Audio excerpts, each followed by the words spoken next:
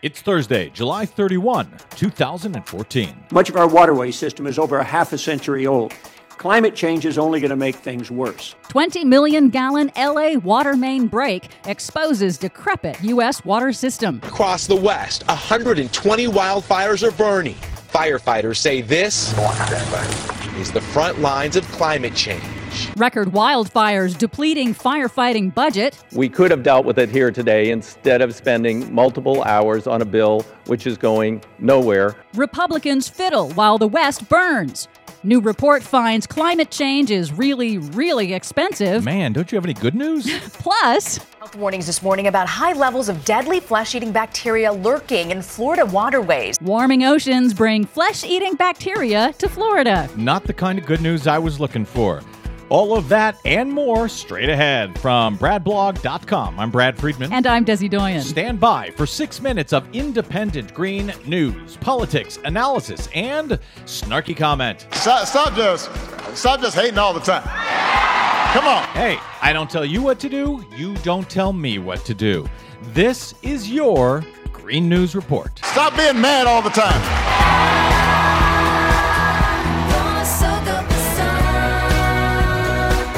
Oh, man, Desi Doyen.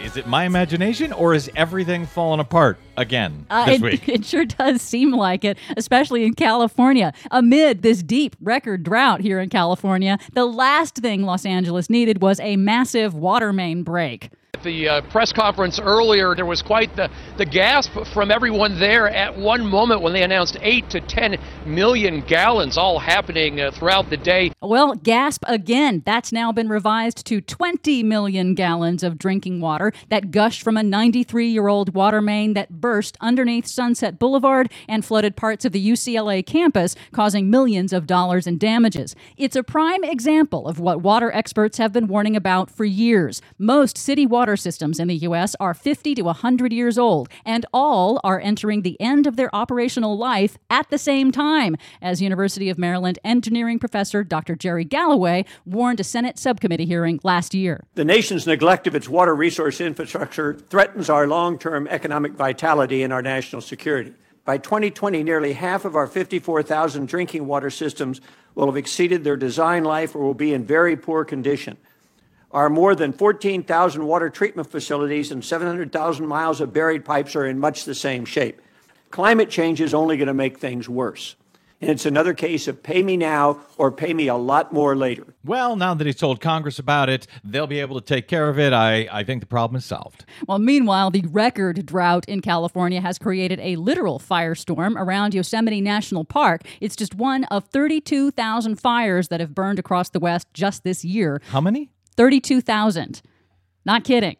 Firefighting costs have risen 500% in just the last 20 years and will continue to rise due to global warming, reports NBC News. In California, where nearly 5,000 wildfires have burned this year, they'll spend $1 billion to fight flames. It is not a cheap venture. Absolutely, it costs money to make these things happen. We are in unprecedented conditions. And kudos to NBC for connecting the dots on climate change and wildfires. Well, that's a nice change of pace. Without emergency funding, the Forest Service firefighting budget will run out of money in August. Majority Republicans in the U.S. House ignored emergency wildfire funding legislation and voted instead to sue President Obama and undermine enforcement of the Endangered Species Act along the border. Democratic Representative Peter DeFazio of Oregon blasted the Republicans on the House floor. 25 major fires burning in the West. By this time next week, probably twice as many, but next week Congress will be out of session.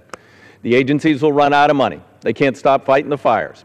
So what they will do is they will pull back money that would prevent future intense wildfires just to fight these fires. It's an endless cycle. We need to deal with it. Meanwhile, a new report says the costs of taking action on global warming will only get more expensive the longer we delay getting started. That's according to the White House Council of Economic Advisors, which estimates that the cost of action goes up 40% for every decade of delay as accelerating impacts hit the systems that our economy depends on. MSNBC host Joy Reid summed it up really well on HBO's Real Time with Bill Maher. The bottom line is we can either pay for the solution or we can pay for the cleanup. Finally, taking action on global warming would certainly help Florida tourism, where officials this week warned people to be careful about swimming in the ocean off the coast due to a spike in flesh-eating bacteria that thrives in warming ocean waters. Flesh-eating bacteria has killed 11 people over the last year. Will flesh-eating bacteria get the global warming deniers in Florida to take notice? Probably not. For much more on all of these terrific news stories, please check out our website at greennews.bradblog.com. Don't forget, you can download us anytime via Stitcher, TuneIn, or iTunes. And you can and should find us and follow us on the Facebook and the Twitter at Green News Report. From bradblog.com, I'm Brad Friedman. And I'm Desi Doyen. Just when you thought it was safe to go back in the water, this has been your Green News Report. Eat me, please eat me. I recommend my brisket and the meat around my thighs. Eat me, please eat all of me, my love. I'm rich in vitamins.